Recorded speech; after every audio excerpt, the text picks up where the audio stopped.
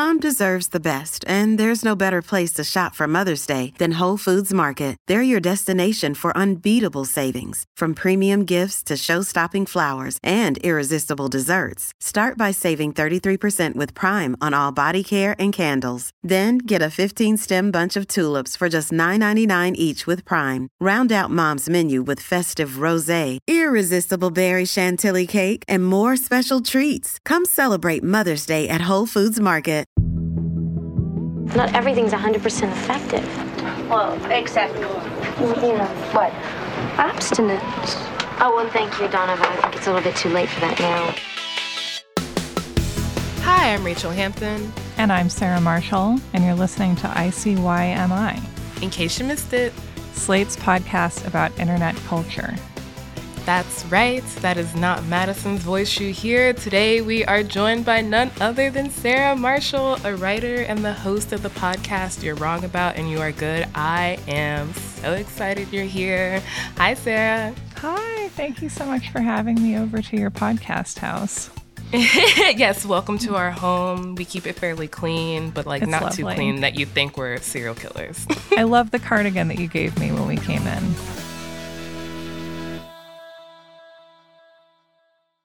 Before we get into today's topic, though, we have to get into the big, unavoidable thing that is happening online right now, which is about the Washington Post unmasking the woman behind the right-wing propaganda Twitter account, Libs of TikTok. I didn't know that reporting was called doxing now, but apparently it is. It was bound to happen. Importantly, Travis Brown on Twitter had actually unearthed the history of this account before the Washington Post report on the 19th. But had you heard of Libs of TikTok before this piece? No, but it's funny because knowing about it now, it makes complete sense that it was there.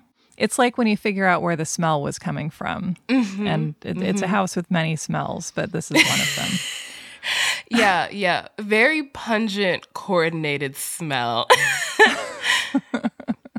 It seems as if the groomer terminology and applying the term groomer to anyone who's a lib, I guess, essentially, like that has emerged fast and furious into kind of mainstream reporting in the last couple of months. So to me, it makes sense that this is obviously something that is seeping into cultural groundwater in a ton of places, but that there's kind of a centralized place of conversation and propaganda spreading around this too. Mm-hmm. Yeah, the groomer lexicon very much felt astroturf to me, and that's what the Washington Post piece really kind of painted a really detailed picture of, is how this Libs of TikTok account, which is a Twitter account, has had a really big impact on the Republican Party and has helped fuel right-wing outrage that has led to a lot of anti-gay and transphobic legislation. It reminds me a lot of the Reddit forums from 2013, 2014 called Tumblr in Action and Kotaku in Action, which did basically the exact same thing of having a centralized place where people could go to make fun of, at that point, the social justice warriors, at this point, the groomers. And of course, because nothing on the internet is new, all the right-wing wackadoos emerged to claim that the Washington Post had doxed a private citizen by revealing the identity of the woman behind the account. And it's important to note here that these people do not understand how reporting works, because it is not, in fact, doxing when a reporter finds publicly available information about a person at the helm of a powerful propaganda machine.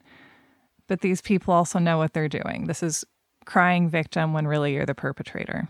Exactly. It's the way that they're turning what they're actually doing, which is doxing individual parents or teachers or school administrators or local officials, and saying that that is, in fact, what's fine. But to basically take the name that is registered to a domain name and put that in a Washington Post article that's the real crime. But that is all the time we have for that specific made-up moral panic, because we have another one to talk about on the show today. Today, we're going to talk about the sex lives of teenagers. It seems like the culture at large right now is convinced that Gen Z is the most prudish generation. They are allegedly turning their backs on the progressive ideals of sex positivity, and we're seeing headlines about Gen Z not having sex. They're all around us, the headlines, not the Gen Zers. And we've been hearing about this since at least 2019. But are the youths actually sex averse, or is there possibly something more going on there? Is sex positivity actually a positive thing? And why are we so obsessed with the kids' sex lives all the time and now and forever? We will get into all of that now and forever after the short break.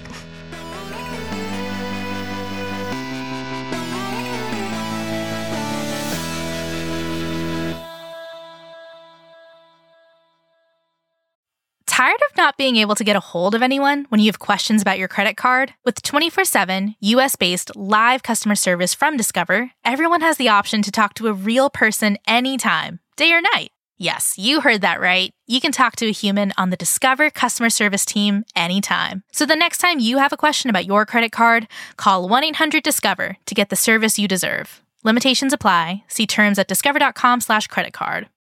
Look, Bumble knows you're exhausted by dating. All the, must not take yourself too seriously, and 6'1" since that matters, and what do I even say other than, hey? Well, that's why they're introducing an all-new Bumble, with exciting features to make compatibility easier, starting the chat better, and dating safer. They've changed, so you don't have to. Download the new Bumble now. This episode is brought to you by Shopify.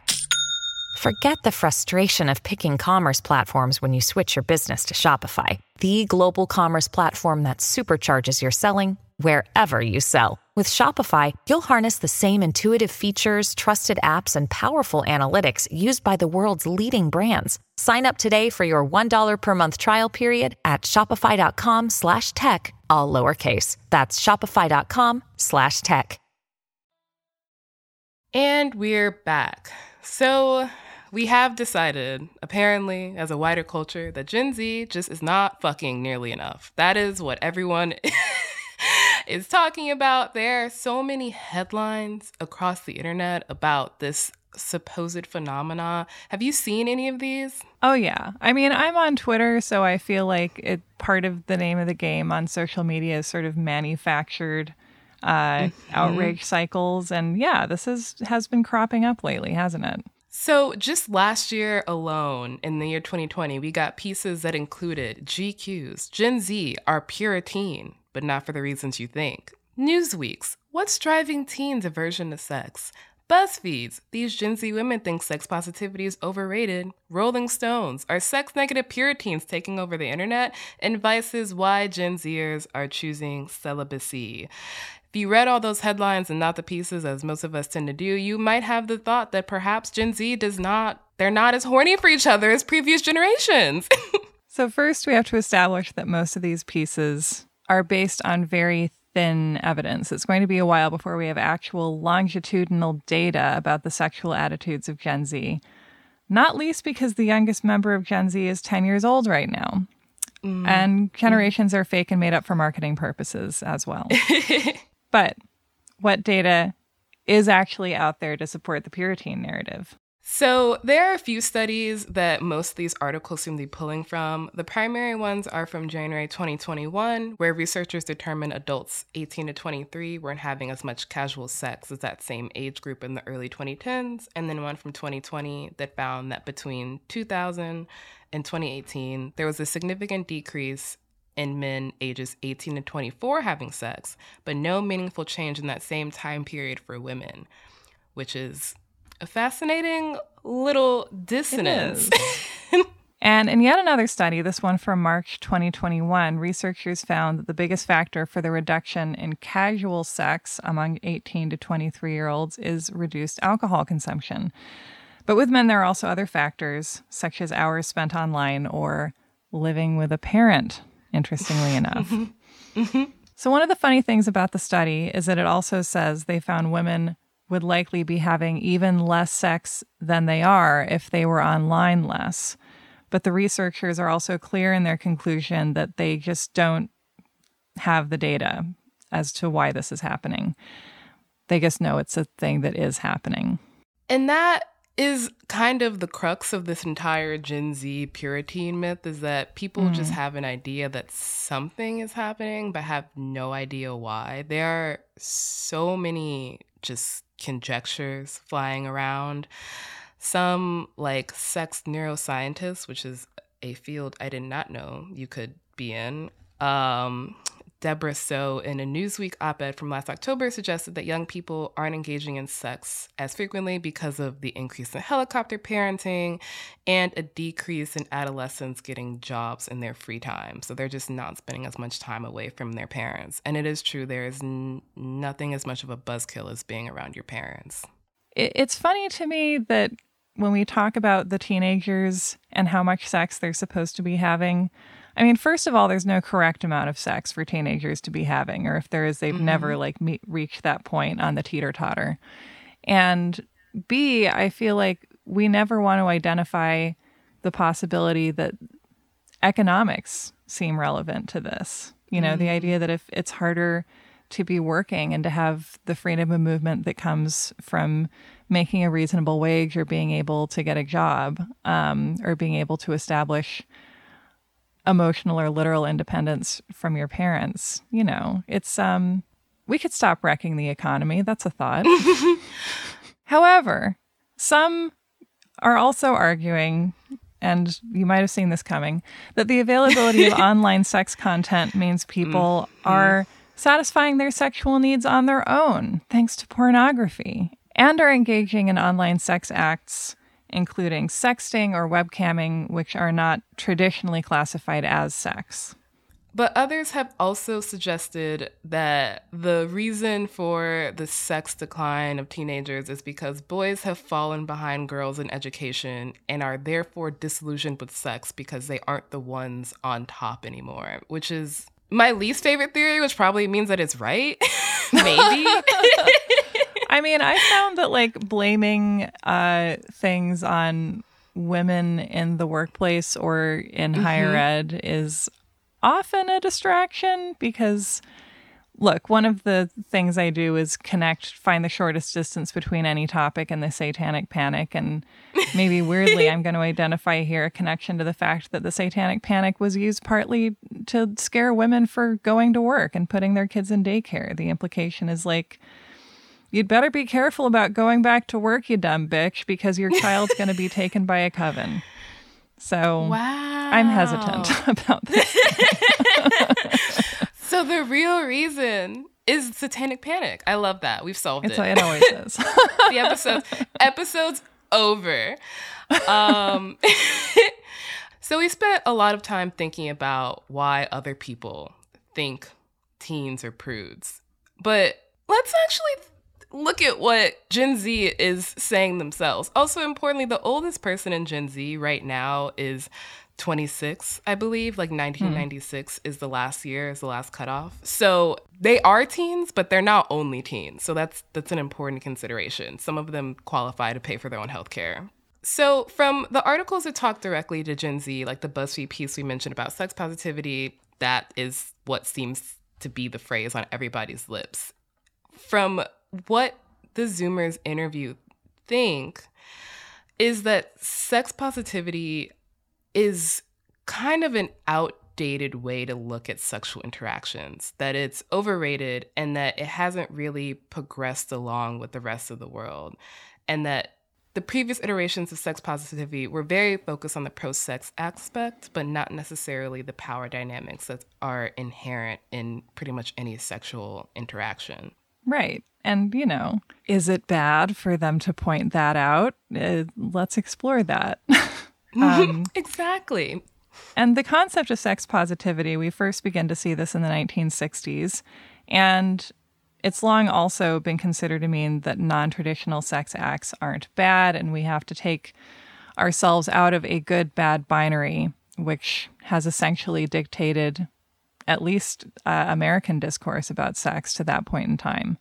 And then we see this transformation of the idea over the years the same way. I mean, a good example of this kind of thing is how emotional labor originally meant specifically the expectation that you had a cheerful demeanor while doing a job. It's emotional labor for the 16-year-old who is working at a very busy McDonald's to smile at me while they give me my shake. And it has since sort of seeped out of that little holding cell and turned into terminology that we use to talk about a lot of other concepts, including interpersonally outside of any kind of a job. And that loss of clarity for a term is maybe inevitable over time, but it also makes it harder to understand what we're mutually talking about. So sex positivity eventually comes to mean something like women should be free to do whatever they want, and what they want should be embracing casual sex as a form of liberation. But this leads to a lot of younger women through the years thinking sex is something that they are required to do in order to be liberating. It becomes an expectation. It is, and this is not my wonderful phrase, but I think it's great, the girl bossification of casual sex. It's my favorite phrase that I've ever come up with. It's so good. And that's really what it feels like, where it's this expectation that something that men traditionally have only had access to, whether it's the corner suite or it's casual sex, is inherently liberatory if women also get to participate in it. Right. And then that comes directly from the idea that like anything men like, it must be good. And the idea of being led into it must be this exciting achievement. And it's like, American masculinity is really a culture of masochism and repression. Yes. It feels like the kind of feminism of the early aughts or the 90s never really grappled with the flaws in sex positivity, or at least the kind of commodification of that kind of feminism. And those flaws seem like the ones that Gen Z can't really stop seeing, especially after Me Too.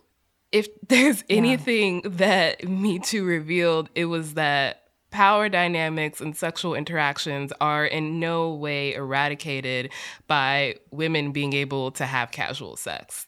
But it makes sense that a new generation is trying to basically push back against the way that sex positivity was portrayed to them in media. But they're also importantly very young. And thus not always the best at coming up with the solutions at what is in essence a very complicated ideological and theoretical issue. This is an issue that I think feminist scholars are trying to figure out. And I think that's why, as you mentioned before, so much of the language of theory, like emotional labor or of sexual assault, can get caught up in these discussions. I think it comes from a good place. Usually, I think it usually comes from a place of trying to name these unequal power dynamics. But I think specifically in terms of when we're talking about Gen Z and their alleged reticence to sex, the overuse of these words that are usually used in the context of abuse really gives off the impression that younger people are just anti-sex, period, because all of these relationship dynamics are being described in the language of abuse, which is pretty sex negative. So we're going to take a quick break, and when we come back, we're going to get into why, culturally, we are so obsessed with the sex lives of teens, and how the internet has, surprise, only accelerated that obsession. Super easy questions to answer. So easy.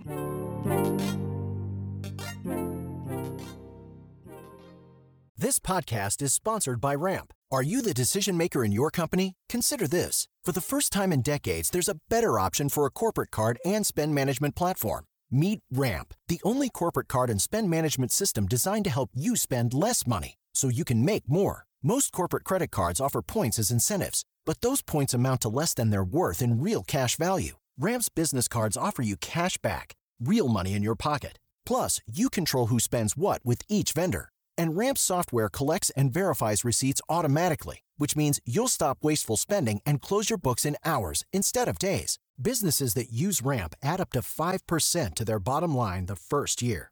If you're a decision maker, adding Ramp could be one of the best decisions you've ever made. And now get $250 when you join Ramp for free. Just go to ramp.com/easy. Ramp.com/easy. RAMP.com/easy. Cards issued by Sutton Bank and Celtic Bank, members of FDIC. Terms and conditions apply. In 2007, TV network CBS dropped 40 kids in the middle of the New Mexico desert as part of a brand new reality show. These kids would have to build their own society from scratch. And if this sounds like Lord of the Flies to you, well, it was meant to. We were on this mission together, and we were going to prove to the world that we could make a better society than adults could. I'm Josh Gwynn, and I want to know what this wild TV experiment was really about.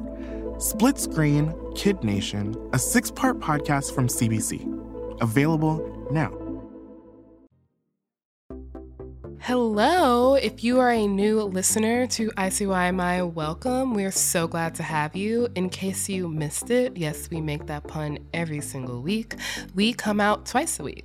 Our most recent episode was on Wednesday, and it was about the dearly departed Club Penguin, and also the heyday of online browser games and their untimely demise. You don't want to miss it, so make sure to subscribe.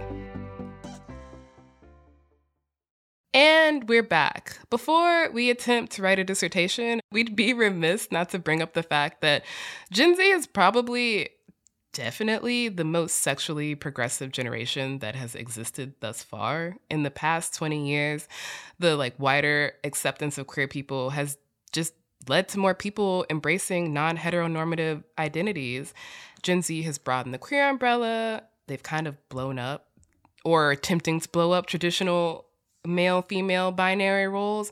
And it just tracks that as you think more about sex and gender as it pertains to your sense of self, that it gives you a little bit of distance from societal pressure of what a normal, heavy air quotes, teen sex life should look like.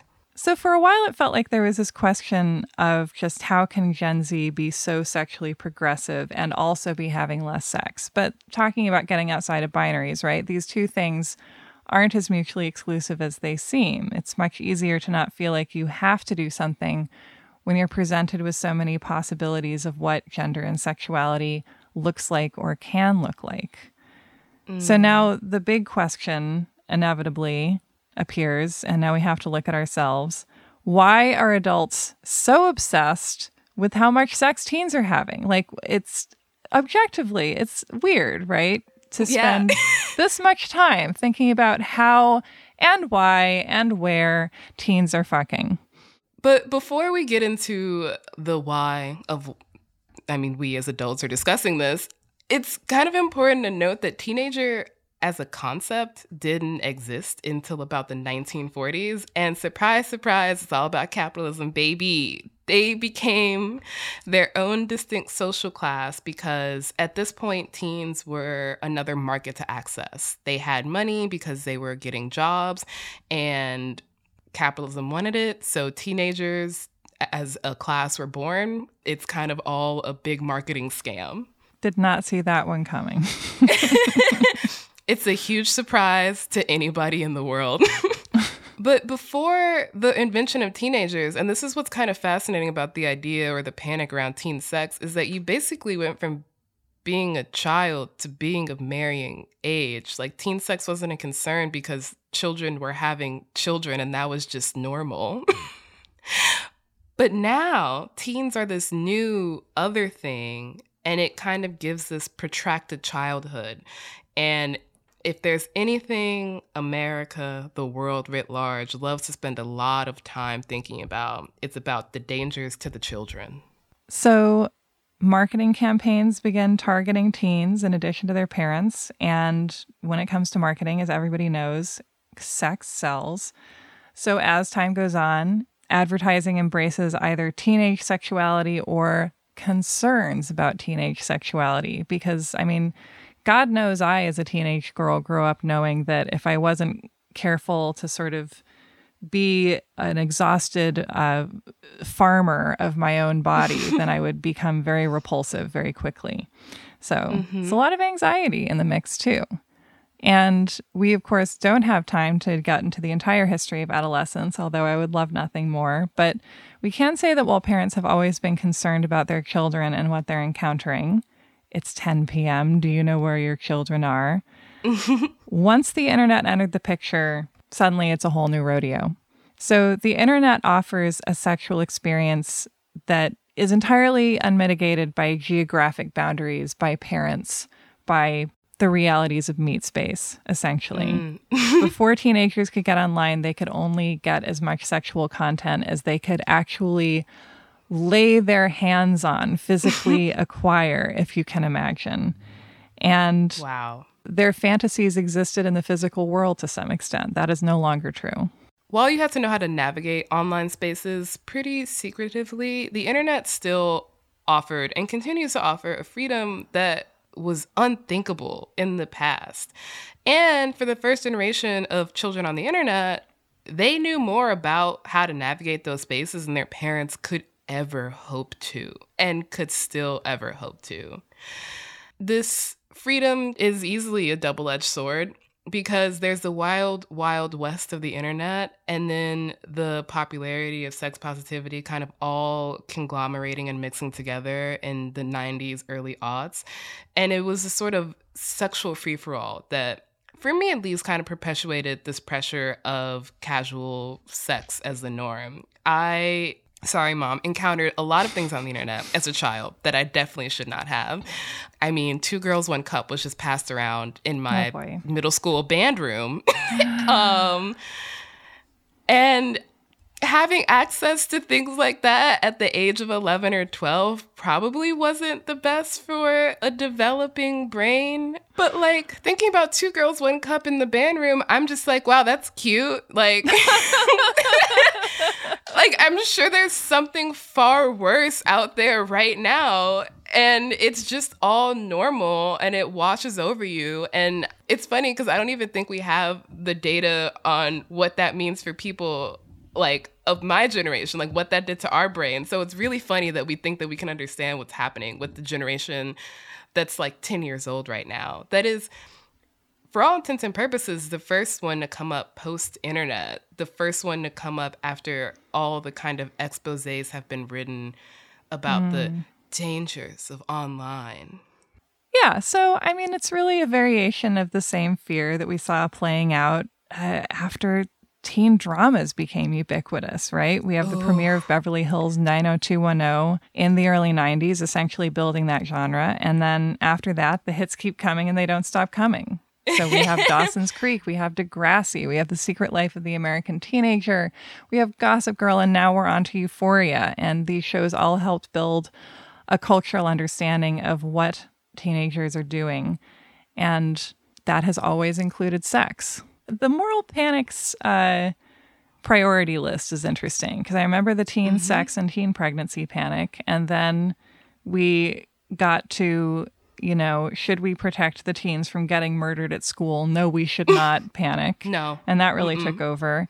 And yeah, now we've graduated to protect the teens from discovering their own gender panic. Before there was too much sex. Now there is not enough sex, but the right kind of sex, because we can't have the wrong kind of sex, because that is also dangerous. And it kind of just goes to show that as long as children exist, there's going to be panics about sex lives of teens or lack thereof. It's one of the first parts of a child's life that parents genuinely have zero control over, no matter how much they try to insert control, which honestly, probably a good thing, because it's not like historically adults have been great at teaching kids sex education. Yeah, and I mean, most sex education in the U.S. is still extremely abstinence-focused. It highlights the dangers of sex rather than focusing on offering any meaningful practical explanations about sex itself and the issues connected to it, like consent and power dynamics. And if nobody's going to teach them, the kids are going to figure it out for themselves. And that is what they have been doing. And they're going to continue to do it. I think there's this general thought that with the kind of sexual positivity movement of the 90s and the early aughts, that as sex has become more available and casually accepted, as online dating has made finding someone outside of your immediate circle of friends more readily available, that just meant that more people would be having more sex always, and that would always be a good thing. And I don't know why it took this long, but we're learning now that isn't the case. And at this point, I feel like we've really spent the entire episode saying it's really too early to tell how exactly Gen Z is going to navigate this moment we're in, which is like a very complicated moment because we're in between the failure of sex positivity to contend with things like Me Too, but we're also navigating what is essentially an all-out assault on sexual freedom, on abortion, on contraception, on gay rights. And so I don't envy being a teenager right now, having to deal with figuring out what sexual freedom looks like at this moment.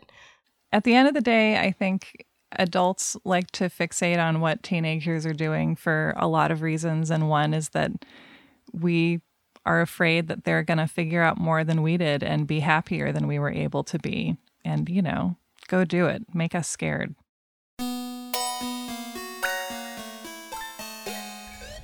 All right, that is the show. We'll be back in your feed on Wednesday, so please subscribe. It is the best way to never miss an episode. Madison will be back.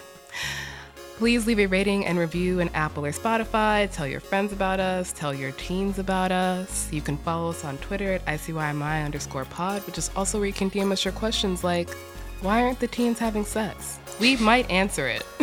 You can also always drop us a note at ICYMI@slate.com.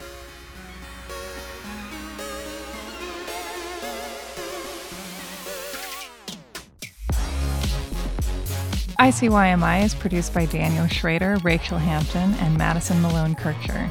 We're edited by Allegra Frank, and Alicia Montgomery is executive producer of Slate Podcasts. See you online. Or at the next moral panic.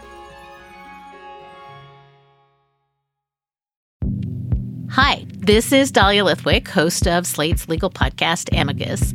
If you're listening to this show, you might be interested in Amicus's live show that we're hosting in Washington, D.C.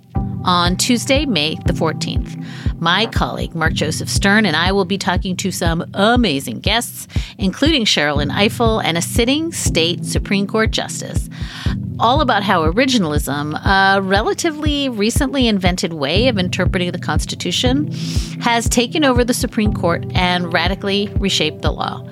It's been doctrinal rocket fuel for the conservative legal movement and facilitated the rolling back of abortion rights, the expansion of gun rights, and the obliteration of the separation of church and state.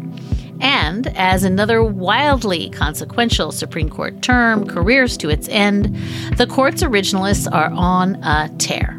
But there's something you can do about it, and we hope you'll join us in D.C. on May 14th to explore the possible pathways out of the current situation.